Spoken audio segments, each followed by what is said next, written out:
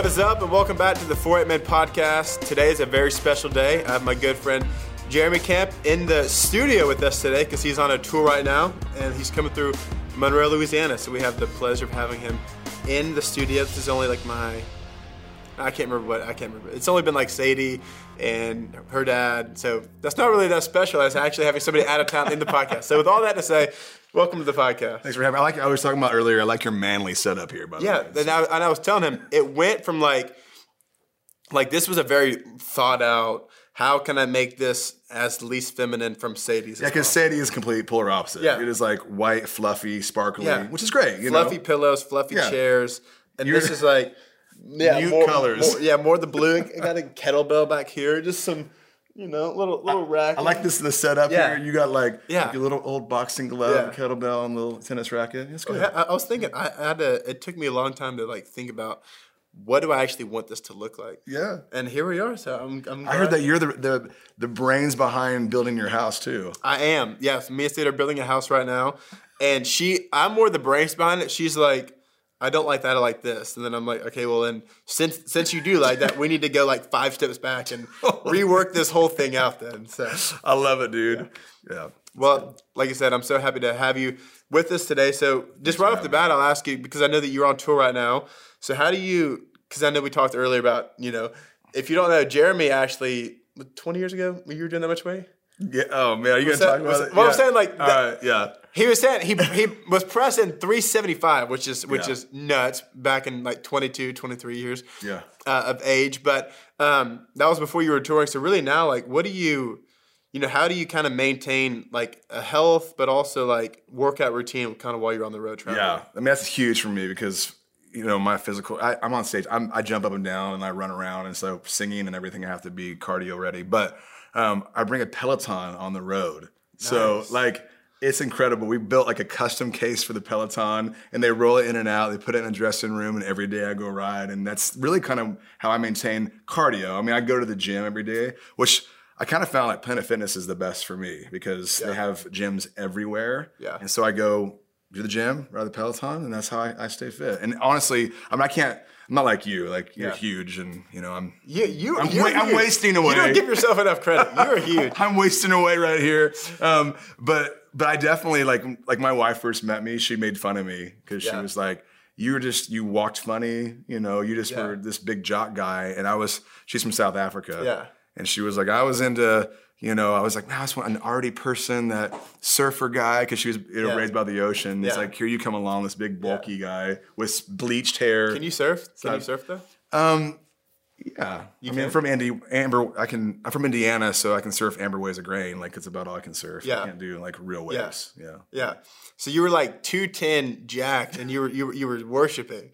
I'm trying to picture you right now being that physique. I'll explain it to you. So people would always make fun of me because they said my guitar always looked so small, like a toy guitar on me. Yeah. And so I always try to find the jumbo guitars after that. I don't have to do it anymore. I'm good now. Yeah. I always have to find the jumbo guitar, so I didn't look like I was this guy like playing like a monkey playing a mini guitar. That's what I would look like. Yeah, for sure. Well, you're also a husband and a father. So like when you're not traveling, how does that? Like, do you feel like over time you've evolved to, because you said that you have a gym at your house, so how do you, like, even on a daily basis with, being a husband and a father, I was going to say husband and a dad.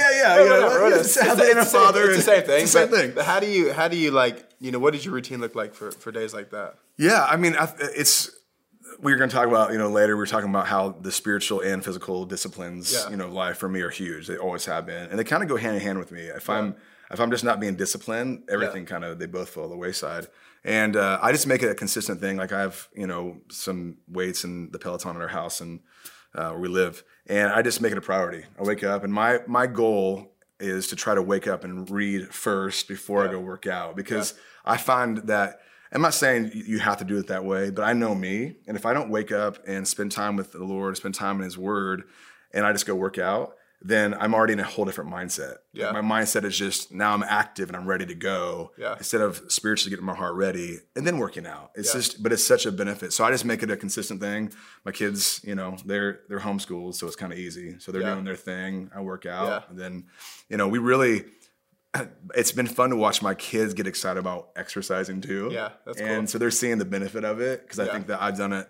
They've seen me do it. They would make fun of me because they were like, Dad, we remember you being in your gym and we hear like you grunting and yelling and listening to like POD and Blindside and the Switchfoot. They're like, remember, they're nostalgic for us because those are the bands that you listen to when you work out. Yeah. So anyway. Yeah. Well, do you like, is that something that you like enjoy doing? Like, I love it. do you work out early in the morning or do you like to work out later? Because I feel like for me, I enjoy working out early in the morning. But I feel like sometimes it's hard, even now having a baby, like to read before I even go to the gym.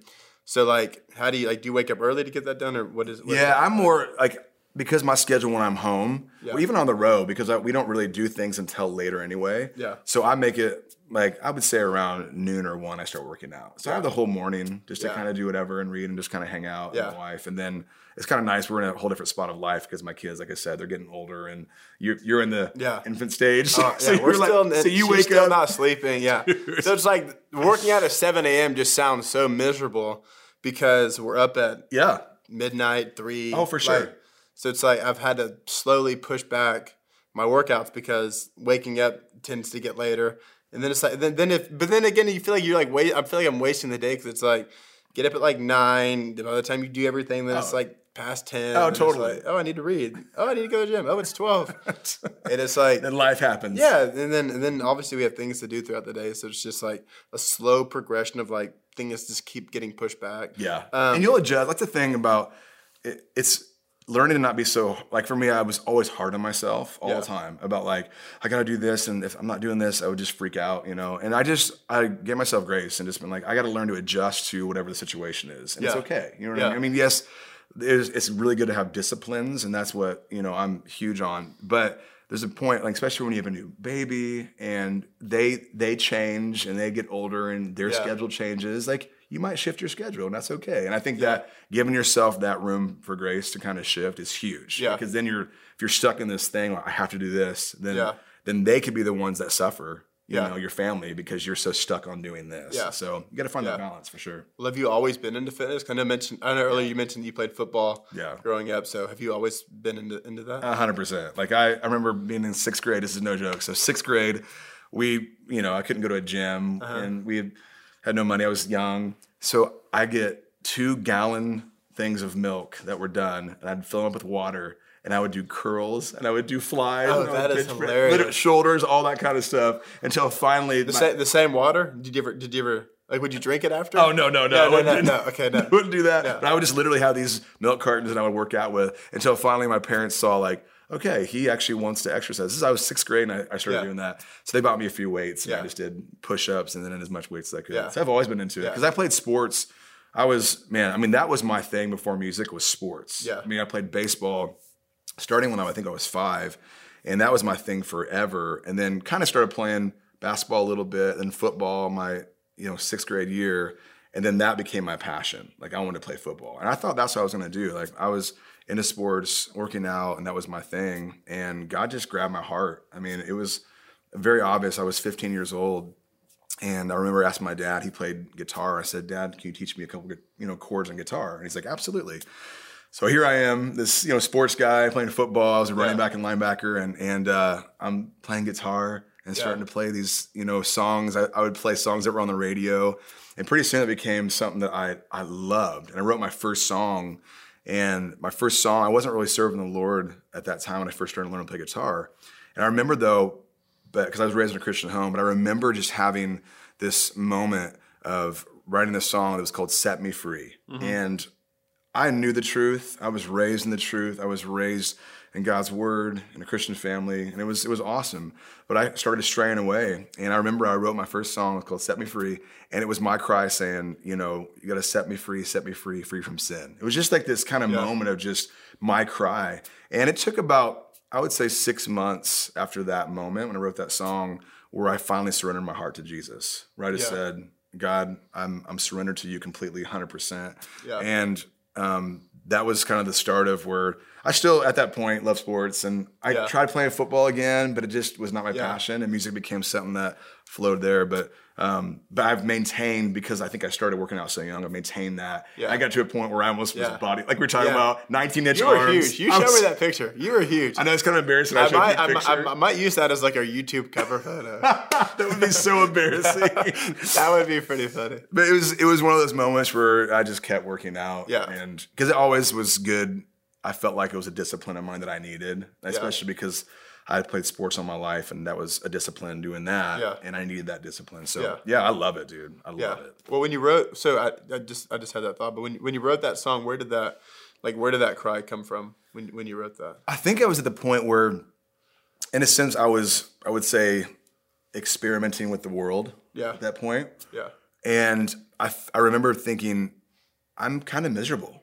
Yeah. Like, because I knew the truth, and I was thinking I was having fun, and I was out doing whatever I wanted to do, and got to the point where I was literally miserable, and I felt like I was trapped. Yeah. And so the cry was like, I feel like I'm caught in this web, in this trap, and I need to be set free. And so it was me kind of telling Jesus, like, I don't know how to get out of this. Yeah. That's what it was. Like, I don't know how to get out of this. And so the song really birthed from that cry of like, I don't know how to get out of this, but I want to. So here's my song that I'm going to sing to you. And I think that's how I've always written, is it's my cry to the Lord, or something God's teaching me. I respond. It's a way that God teaches me things, and I respond through song. And I think that's been such a saving grace for me, because it's a way for me to articulate all the things God's teaching me, you know?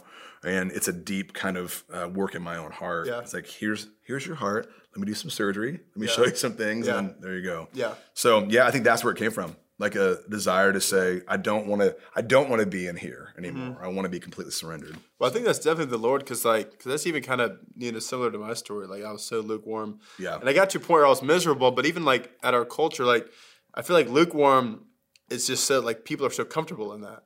So how do you think you get to that point where, like, you go from being comfortable in that to just being, miserable? I mean, obviously through the Spirit. I think it's through Christ that happens. But, like, why do you think that we get so comfortable in our lukewarmness? I think that just culturally too, we can have a cultural Christianity, and so what happens is that we talked about it on our way. Yeah, here. We had a great conversation for whatever. We should have been filming that. Dude, it was literally like the best conversation ever. We were talking about repentance. Yeah, and I think culturally, there's a lot of fluff out there. And I think that you can get comfortable in your lukewarmness because, for one, you don't understand the holiness of God. I think, in a sense, like, you're not really understanding really the depth of what He did on the cross. Like, for me, I think if you understood that our sin is what made Him go to the cross, and then our sin was placed upon Him, and He died a brutal death for us.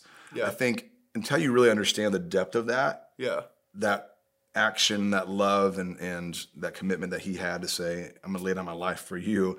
I think we just kind of go, I think it's okay. Like, I'm just having fun, no big deal. And we get comfortable in that.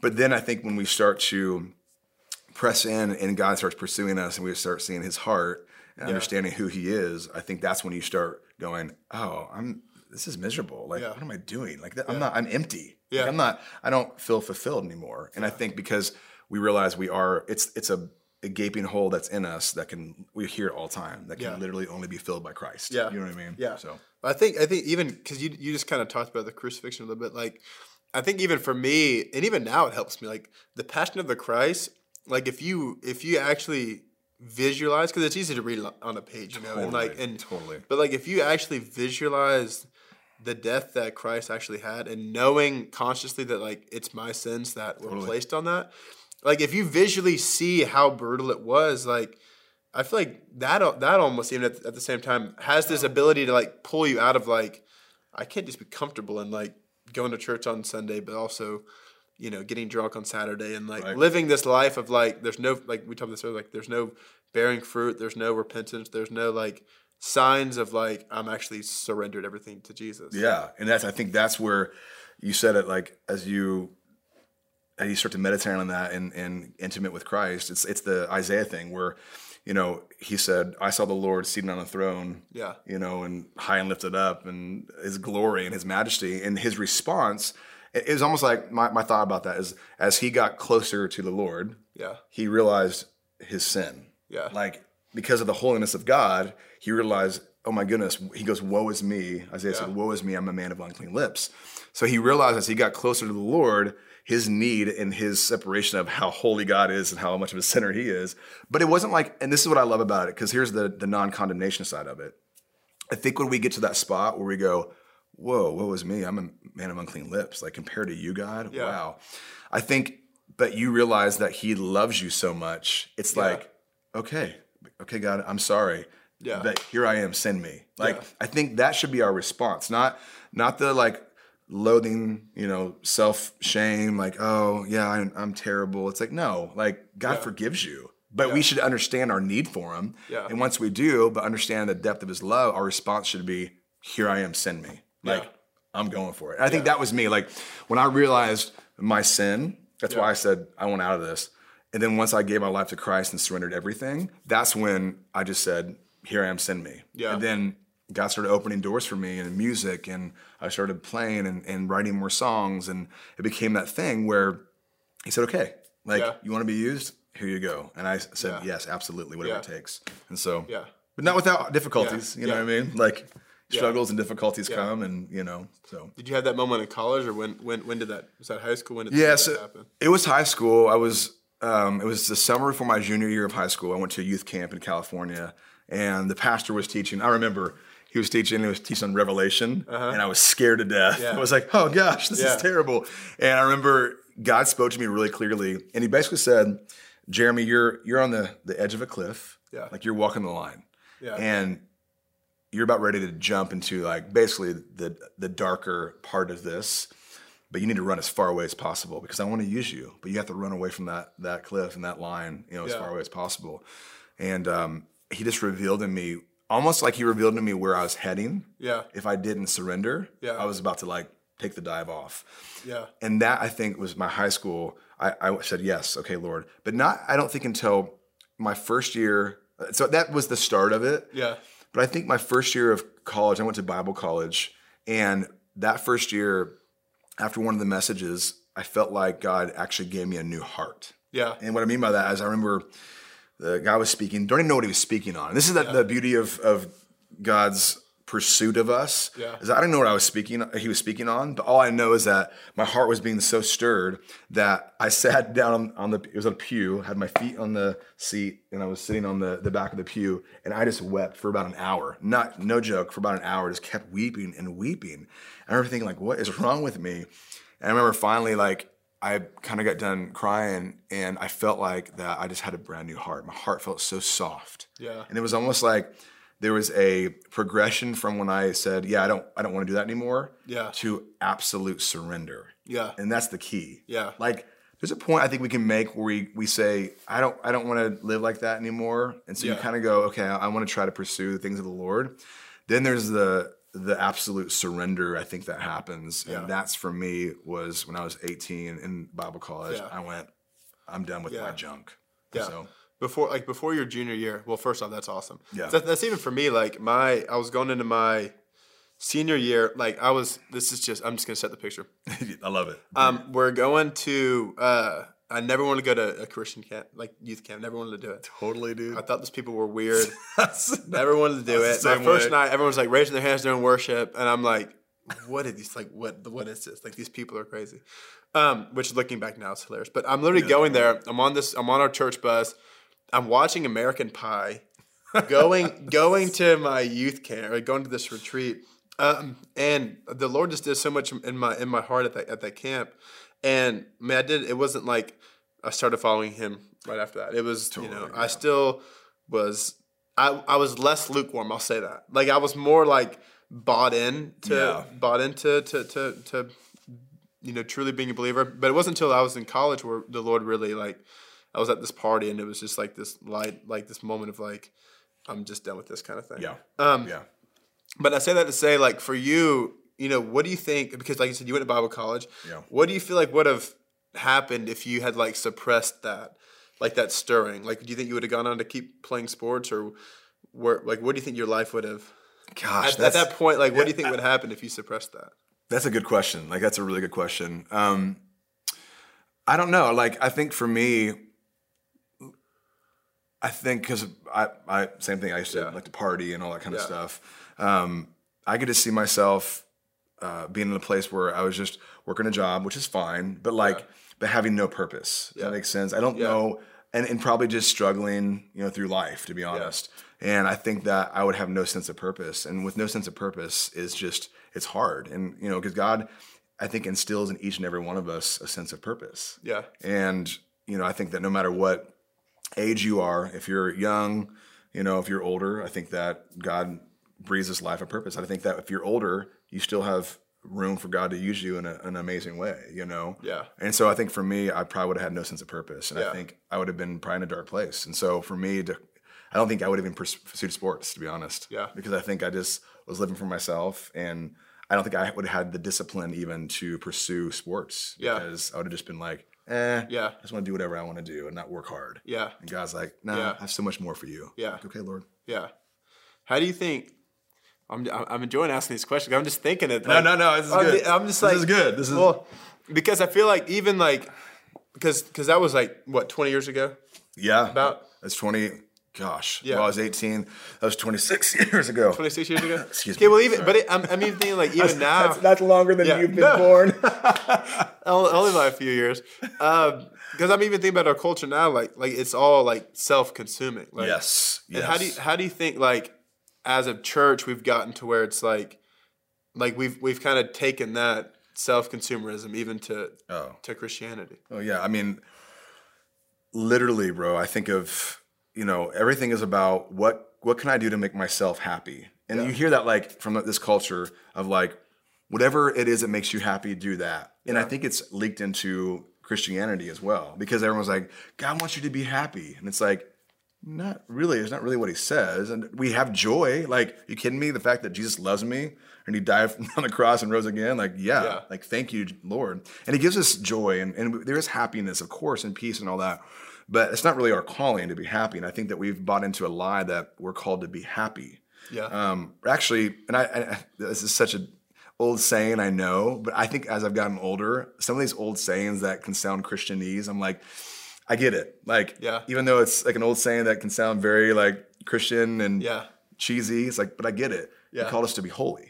Not happy, but holy. And I really, really do believe that. And the older I get, I see that more, because when we're trying just to be happy, we're trying to satisfy ourselves. Yeah. And instead of doing what God's called us to do, which is to what? Deny yourself, pick up your cross daily and follow me. Like he says, no, it's about denying yourself, not making yourself happy. And so I think consumerism, and I think that cruise ship Christianity has been bought in a lot, into this country. I'm not saying there's not amazing things. There's amazing churches, amazing people doing incredible things. So I'm not like saying everybody's off at all.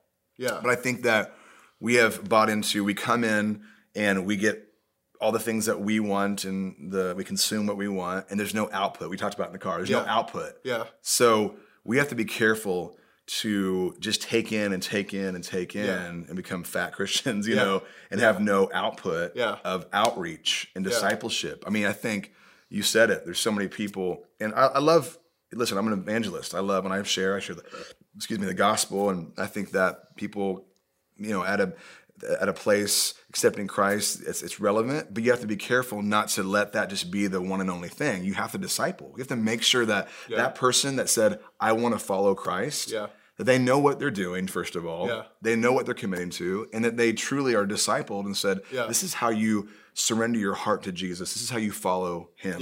And I think that has not become the priority. Discipleship is not a priority. And if it is, we might be discipling wrong. Yeah. And that's allowing consumerism to be the main part of discipleship. Well, that's even Luke 14. He talks about we're about, it's maybe thinking because we're about to start building a house, but it's like, no one goes to build a house and doesn't count how much money, then the whole town ridicules them. But I'm botching the verse. No, but I know you're paraphrasing the verse. Yeah, like I know what you mean. There's that lack of like, this is the cost of what you're getting into. Yes, and even like, because you just said holy, which is like you said, it's a church word, but also I just thought about sanctification, which is also a church word. And I do think, 'cause we were talking about this in the truck, I do think that lack of repentance and that lack of like or just you be happy. Yeah. I think you're suppressing the sanctification, like Absolutely. over a period of time, looking more like Christ and being more holy. Absolutely, and that's his heart for us. Yeah. He wants to sanctify us. Yeah. To make us more like him. You Yeah. know what I mean? And I think that we want to be.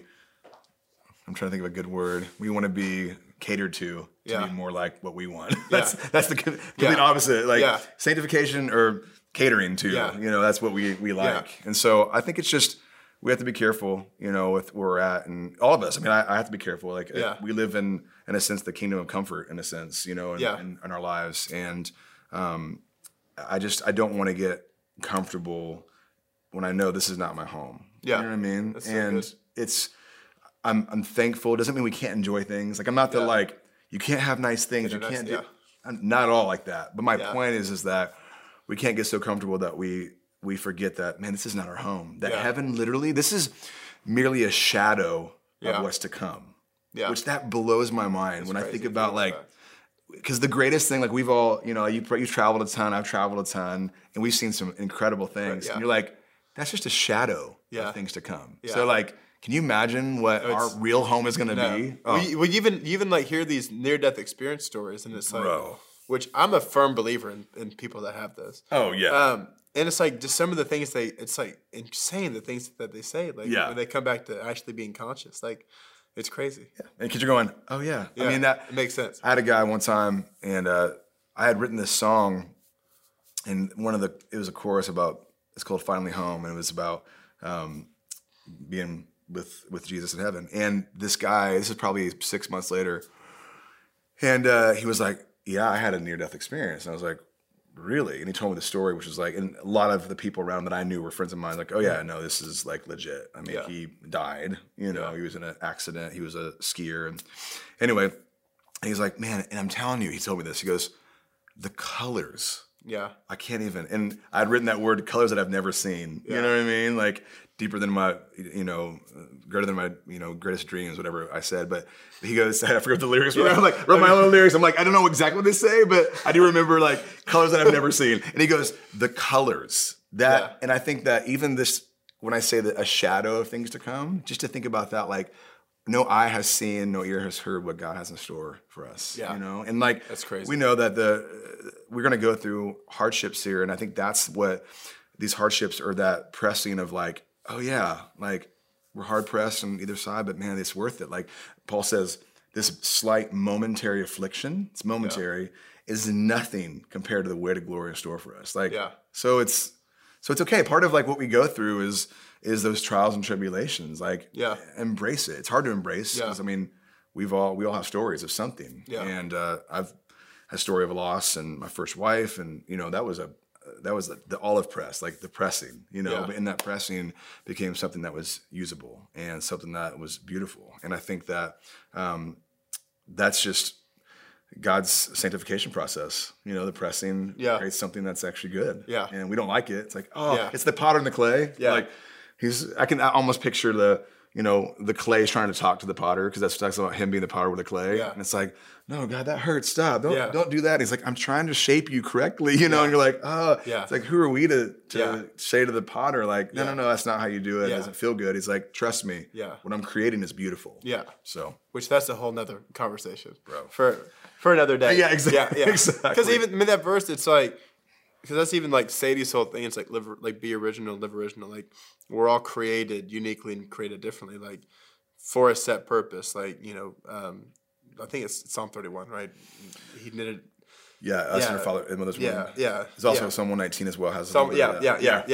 I was there's so many Psalms. I know. Trust me. There's so many things. I'm always going through my head. I think it's in, Because I've even seen after being married and now being a parent, even just the last 10 months of sanctification, it's been just insane. My patience, my grace, you can't plan for anything because it's not going to happen the way that you plan for it. I know you're talking about it. And I'm a very scheduled, very planner oriented person. So even just coming out of that has just been such a cool thing to see. The ways that I don't know, just the ways that Christ has kind of formed me in those areas over the last 10 months. How do you feel you being a parent and a husband has helped with your process over the last 24, 5 years, however? Yeah, it's crazy. Wow. For me, it really is you realize how selfish you are. Yeah. And that was the thing I was thinking. Yeah. It's a constant, you're selfish. Yeah. Oh, you're selfish. And I mean, the great thing about it is we've had such good conversations with our kids. I mean, my daughter just graduated high school a couple months early, which is crazy. So I have a daughter who is 17, she'll be 18 soon. I'm like, oh my goodness. And then my other daughter will be 16, my son who is, he'll be 11 in August. And for one, it's all different personalities. You're learning to deal with different personalities, different ways you deal with each and every one of them, different ways that they feel loved, the love language, all that kind of stuff. Yeah. So it's a process because it's a constant, like I told my kids all the time, I'm like, listen, and communication is a big key to why I think things have worked well, because we talk about everything. And if we make mistakes, we're like, I'm sorry, like I screwed up. You know what I mean? Like it's not, well, I'm sorry, I made a mistake. It's like, hey, forgive me, I made a mistake. Like I screwed up, I got upset, whatever it may be. But I think that, watching them grow and watching their personalities and learning to deal with them individually is such a stretching process that it only is done by me seeking Jesus. I know it sounds so like cliche, but when I'm seeking the Lord and asking for wisdom and praying for my kids, that's a key thing too, is praying for my kids has been massive, because it allows me to tap into God kind of speaking to my heart about what they need or what, there's times when my son's like, Dad, I feel like that you're getting on me and you're being harsh. I'm like, I'm sorry. Yeah, you're right. I actually didn't being harsh. Like, he's like telling me, you're being harsh. I'm like, you're right. Instead of being like, I'm sure that's so humbling. Oh, like, Dad. All Honey can say is da, da, da, da, da. So I feel like when she actually says like, you're being hard on me, like that's just going to just wreck me. Oh, and that's all the conviction I need. Bro. And we've had that, like my daughter too. She says something like, you keep telling me that like, hey, quit being so negative or whatever. And this is just kind of a whatever general term, but I'm like, you're so negative all the time, being negative, whatever. And she said something to me and my wife, and she said, this is super personal, but it's like, it's this life. She goes, maybe if you tell me I'm negative one more time, I'll finally get it in my head. Like, basically quit telling me that. And you're like, okay. Like, she's starting to feel like, instead of encouraged, just like put down. And we're trying to help. Like, we don't want you to be negative. Like, you know what I mean? It's like, I know. Like, I'm just let God deal with me. You're like, you're right. And so we just need to pray, And it's been beautiful because we have those conversations. And we tell our kids, and this is one thing that you'll learn too, and what you will desire, and I'm sure that you think this, is that you want your kids to be better than you. Yeah. So you want them, like I told them the other day, I'm like, they said, man, they said this, and I laughed because they're like, we have a lot to live up to. I mean, you guys are great parents. And I'm laughing. And I said, guys, listen. I said, when you get older, you're going to realize all the mistakes that we made. Yeah. Like, you think like, oh, you guys are so great. Yeah. I said, but you're going to get older and go, oh. And I said, that's okay, because you'll learn to take the good. It's like, eat the meat and spit out the bones. Like, take the good stuff, spit out the bad stuff. And I want that. I want them to like thrive past anything I've ever experienced. That's my heart's desire. Yeah. And so when they said that, I started laughing. I was like, yeah, one day when you're a parent or whatever, you're gonna go, oh, okay, this is what he was talking about. Yeah. Anyway, you'll see that. It's such a humbling thing. No, bro. I mean, dude, like, because even like Sadie, like, she'll call me out on things that I'm like, that I like, it won't. Oh. I won't process that I'm doing something wrong or bad, and then it'll be like, hey, you've been doing this lately. Then I'll be like, ooh, that's just like, because I'm like a 1, which means like I'm already criticizing myself. And then when she criticizes me, it's just like a double whammy. Oh, for sure. It's just like it's just a sucker punch. And you're like, and then I can only imagine when we have more kids, and it's like, hey, Dad, you're doing this wrong. Hey, you're doing this wrong. It's gonna be like, just like I'll be like just getting knocked out. Oh, for sure. It'll just be brutal. But it's a good thing. Yeah. It's. You said it earlier. We'll bring it back to this is sanctification process. Yeah. That's what it is. That's what I'm going to view it as. Yeah. Just think of it that way. Yeah. Sweet critiques. Sweet critiques. That's how I'm going to view it. I love that. That's how I'm going to view it. Is that like something you just thought of right now? I just thought about that. Yeah. See, Christian, there you go, critique. Man. That's what happens when you have conversation. Sweet critique. I like that. Well, you need to write a book called Sweet Critiques. And it'll be for all the ones out there who are very hard on yourself, and maybe you are a parent, or maybe you're not yet, but you will see one day that it hits hard. It hits hard. Yeah, you can be hard on yourself, and it's okay too. Yeah, like, it's and okay, you're not. yeah. Here's what we'll say. Me and Christian will say, and I'll say, being a little older into the scope of having kids, 17 years old, but like it really is like you're not an island. You know what I mean? Yeah. You're not alone. Like everyone experiences those difficulties. You know what I mean? I think it's a beautiful thing about having conversations with people too about even this. Or like, hey, my kid said this sometimes, so be ready for that. Yeah. Like you're gonna sit there if you're feeling critiqued and be like, okay, I'm not the only one. Like it's okay. We're on an island on this journey, and I think that's the beauty of having conversations, having people in your life that you can actually have those conversations with. Like invite people into those conversations. Yeah. Because then you'll be like, even with marriage. Oh my gosh, like with marriage, like so many people, you start sharing and you're transparent. We wrote a marriage book that came out and we talked about our difficulties, but not just like, here's our difficulties, here's our dirty laundry. It was like, here's our difficulties, here's what Jesus taught us and how we learn to press forward in this. Yeah. It's the same thing. It's like, I think we realize when we're real and transparent that more people are going through the same thing that we are than we even realize. Yeah. And it really does, I think, it helps that process and not feel so critiqued or feel like I'm the worst person ever. It helps. Yeah. That transparency is huge. So I think definitely. I mean, even just vulnerability in marriage is just it's been the biggest thing that we've grown up for sure. Massively. Yeah. Well, I want to ask you about one of your songs because I love Dead Man Walking. Because it hits me on a spiritual level because, like, man, at one point in my life, I was a dead man walking. Yeah. But also, if I'm going for like a heavy bench press, I also love just throwing it on there. So where did that song come? Did you write that song? Or where I wrote that song. Come from? I was sitting with a friend, and I think that the idea of we were talking about. I've been crucified with Christ. I no longer live, but Christ lives in me. Yeah. Or therefore, if anyone in Christ is a new creation, the old things have passed away. Yeah. I was once dead in my trespass. I've been made alive in Christ. All these scriptures we were just talking about, like, man, before we gave our life to Christ, it like we didn't really have life. I mean, it was like a dead man walking. It was like ding, ding, ding, ding. Yeah. You weren't truly you weren't alive. Yeah. And then it just like was this exciting like. I was a dead man. You're just singing that going, but until I was a man walking with you. So it's like, until I was a man walking with Jesus, I was literally had no life. Yeah. He breathed life into me and that more abundantly. Yeah. And there's a celebration to be had. You know what I mean? Yeah. Like, so working out, I had another friend. How pumped were you when that song? It was pretty exciting. Yeah. like singing it, bro. I'm telling you, like even live tonight. Yeah. Because we're gonna do the show, but even live, it's. I can't. I get so excited. I mean, because for one, I love worship, and I consider what I do still worship. And I think some people are like, "Well, it's not a worship song." It's like it is to me. You know what I mean? Like it's all because when I sing these songs, even that song, I'm like in it, and I'm like thanking the Lord, and I think that is the beauty of all these different styles of music. So I'm already to something different. But my point is that I get excited singing that because I worship to it. Yeah. You know what I mean? Because I'm like, thank you. I'm saying thank you, Lord, that I was a dead man walking, but you breathed life into me. Yeah. Like, thank you. And I think there's an excitement with that. And we should have those moments of like gratitude of going, oh my word, I should be dead. Like literally. And no, you gave me life in abundance. Yeah. So.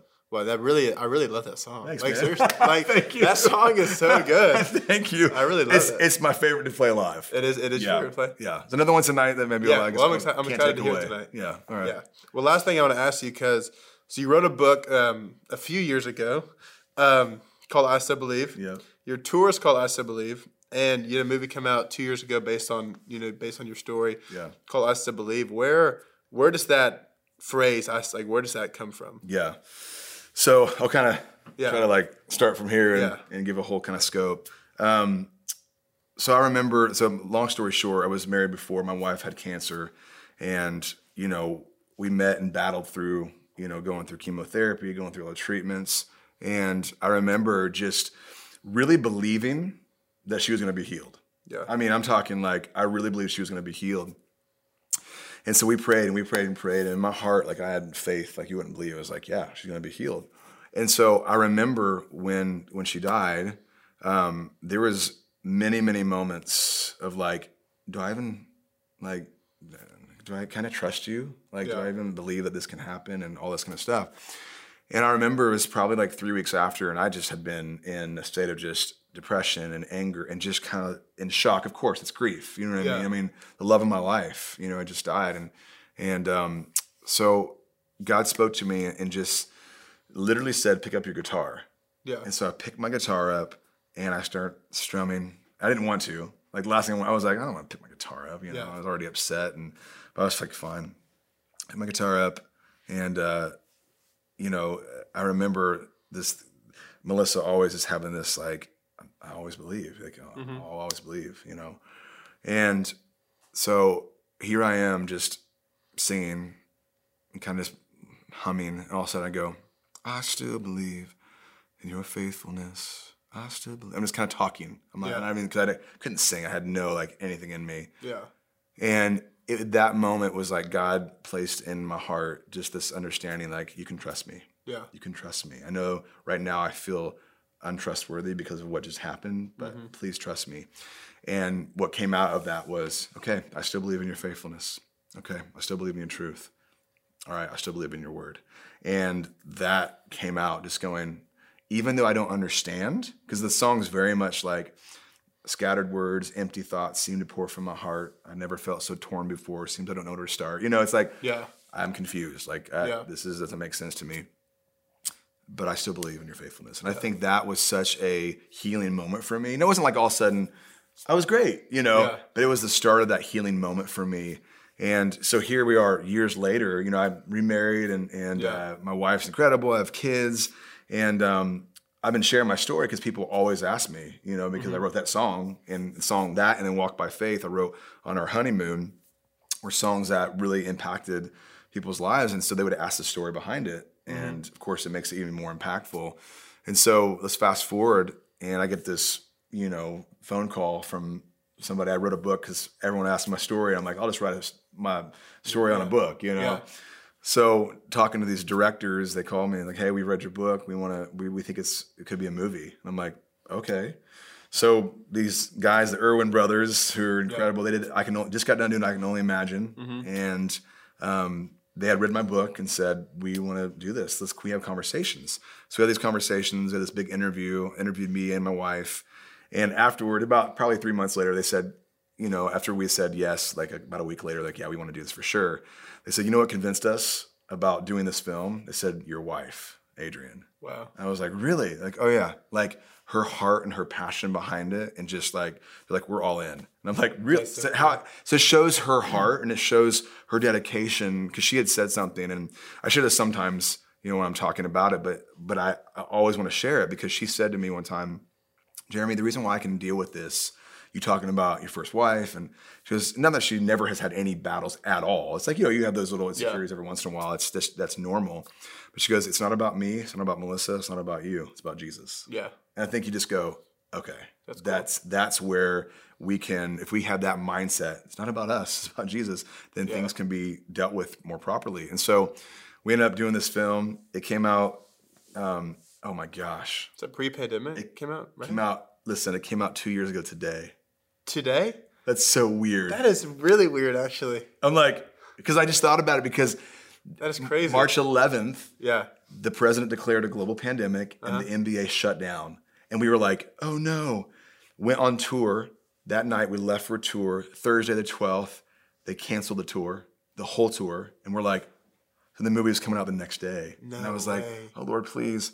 And it came out. And it did, I mean, it was the #1 movie in America when it came out the first night, which was like, thank you, Lord, that's awesome. But theaters started shutting down. Yeah. And it was devastating. And but I think what was amazing, that's weird, 2 years today. Sorry, I'm like, no, that's incredible. Talking about that, like, that's incredible. To this date. But it came out on streaming as well. And yeah, we watched it on Amazon. Okay, so it did really well. Like it came out. So thankful that like God used it in that way. And I think honestly God used it in a greater way too. Yeah. Like, you know, I think that because of what we were all going through, to have a movie about someone who was going through loss and confusion, but saying, okay, but God, I don't understand and this hurts, but I still believe.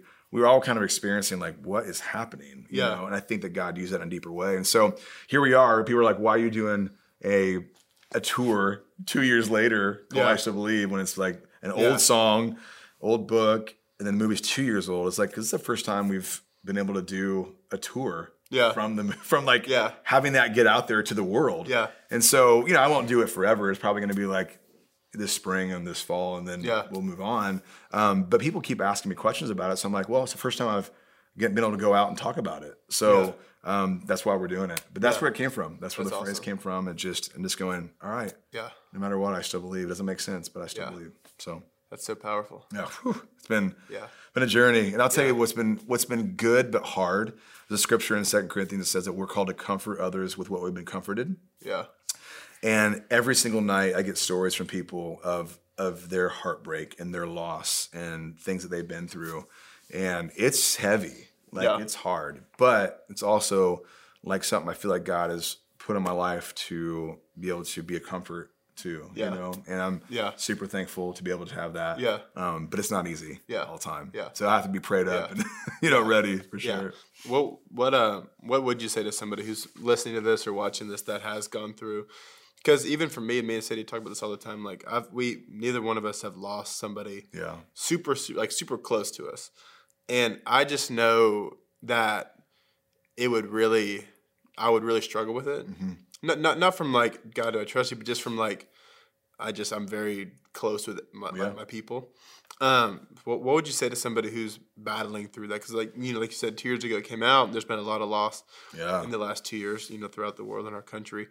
But if someone's listening to this and they're walking through that, maybe cynical towards things, or even just the grief, how would you encourage that person or comfort that person? There's a lot to say with that, because I've learned with grief, there's so many scenarios and different situations are so different. What I could say, and I can go on for a long time, so it'd be a whole kind of like series of grief, Yeah. But one thing I could say is that what I would want someone to say to me, or what I would want to say to somebody, either whatever that would be. So if I'm talking to somebody, or when I was going through my situation, what I'd want was not for someone to try to tell me all the biblical things. Like, let me explain that. Not that the word of God isn't, you can say, hey, near to the brokenhearted, he's like, the comfort thing's awesome, but like, one day you're going to see him again. It's like, all those things. Yeah. What I wanted people to do was just to put their arm around me and to say, I love you, I'm here for you. And just know that the scripture that says, the small scripture in the Bible where it's like, Jesus wept. Yeah. He's weeping with you. Like I really believe that you have to understand, even though it doesn't make sense and you're going, well, then why would, if he's brokenhearted about it, why would he allow it to happen? Yeah. And I think that there's going to be those questions that we'll not know fully till we get to heaven. And I think that there's not an explanation. We're promised hardships. And it's such a hard thing to say. We're promised hardships. He says in John 16:33 that I say these things to you that you will have peace. In this world, you will face trials of many kinds, but take heart, I've overcome the world. Yeah. So, hey, this is going to be, we're living a fallen world. There's brokenness, there's hurt, there's pain. Yeah. But I've overcome the world. Like, I've overcome sin and death. Like, even though death might happen here, on this earth, it's like, this is just the beginning. Like, what I have in store for you, once again, I said earlier, the momentary affliction is nothing compared to what he has in store for us. I think that we have to understand is God is near to the brokenhearted, that I believe that he's wrapping his arms around you, that he's weeping with you. Like, we have a high priest who can empathize with our weaknesses. Yeah. Not just sympathize, but he can empathize with our weaknesses and that pain. So for me, it's the understanding that God has not left me. Yeah. He understands the inner darkest parts of my heart, the deepest hurts. And literally, if we just let him and just say, here's my heart, it's raw, it hurts. Mm-hmm. And trust him with your heart, even though I felt like for a while, you're saying that you might not battle with trust. I did battle with trust for a while. And I still kind of battle with trust in the Lord sometimes. But it's just part of like my journey. Like I have to every day be like, okay, God, I'm not trusting you. Because that's when like fear and anxiety come in, when you're not trusting him. Yeah. And control comes in when you're not trusting him. Yeah. And so I'm going to say, okay, God, I'm going to choose to trust you. Mm-hmm. And watch what he does. Like, he'll heal your heart. He's not going to take it and obliterate it, And even though you feel like he may have just done that when you go through loss, that's not what happened. He's like, okay, now come to me. It's like, we have to get to the point where, Jesus, it's okay to have questions too. Like I tell people, it's okay to ask why. Like they're like, well, we can't question God. I'm like, that's not my point. My point is, Jesus said on the cross, my God, why have you forsaken me? But then he got to a point where he did not get stuck in that spot. He said, but into thy hands I commit my spirit. He basically said, but I surrender. Yeah. Like, does it make sense? Why? Like, but I surrender. And there's got to be a point in that where you just have to trust that God knows what he's doing, that he does things for his glory and his purposes and his goodness, and that he's never going to leave you, and that I believe he's weeping with you. And that it's okay to have those questions, but just don't get stuck there. To say, okay, God, I don't understand, but I surrender. Yeah. Those are all kind of things that we could discuss. Like I said, almost like a grief kind of thing. Yeah. But, you know, it was those conversations that I would have. And what happens in those conversations is that it brings about more conversations. Each person deals with things differently. So I might talk to you who are dealing with grief, and you start talking about things, and I know, okay, I'm going to shift it this way. Let me talk about this. And then this person talks over here. I'm like, okay, let me kind of take you along this journey. Yeah. That's the different thing about grief. There's not one thing that like, this is the thing. Yeah. Yeah. And I think that's the beauty of us having to rely on the Holy Spirit. For sure. Like, I can give you lots of things, but like I just did, like, here's some things. But ultimately, it's like, God, I want to be sensitive to being your voice to that person. Yeah. You know what I mean? So yeah.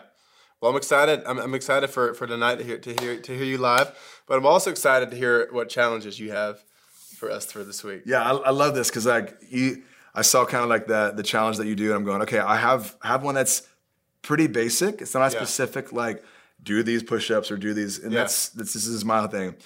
I challenge people to always read your Bible before you work out. Yeah. Okay, so that's a challenge because sometimes people just want to get up and start working out. Yeah. Just to kind of start your day off, put your foot on the ground and say, okay, I'm making you my priority. It's not a legalistic thing. You know what I mean? Like I always tell people, like, listen, not like God saying, if you don't read your Bible first, then that's not what I'm saying. It's just a challenge. It's a discipline challenge. Yeah. Read your Bible first and then work out. And then what I would say is as much time as you spend working out, read your Bible or spend time with Jesus. Or if you just want to say, you know what, I'm going to give, because they say 30 minutes a day, 5 days a week is a good kind of workout. Whatever your workout wants to be, give it 30 minutes and try to spend 30 minutes. Try to do equal. So read your Bible before you work out. Try to do 30 minutes if you're going to do 30 minutes. That's great. Challenge. There we go. Let's do that. 30 minutes. There we go. Hey, challenge accepted. There you go. Perfect. Awesome. Dude, come on, man. Well, hey, seriously, man, thank you so much for joining me today. I know that people are going to be encouraged and also just challenged, with just your story and, you overcoming that and here you are today. And so thankful to be here, dude. Yeah. Thanks for having me. This is fun. Thanks for being here. Congrats, dude. I like this. Well done. Yeah. This is the acoustics. Yeah, the acoustics are good, actually. The acoustics and the aesthetics. I have this panel in my studio, so you knew exactly what you're talking about. There we go.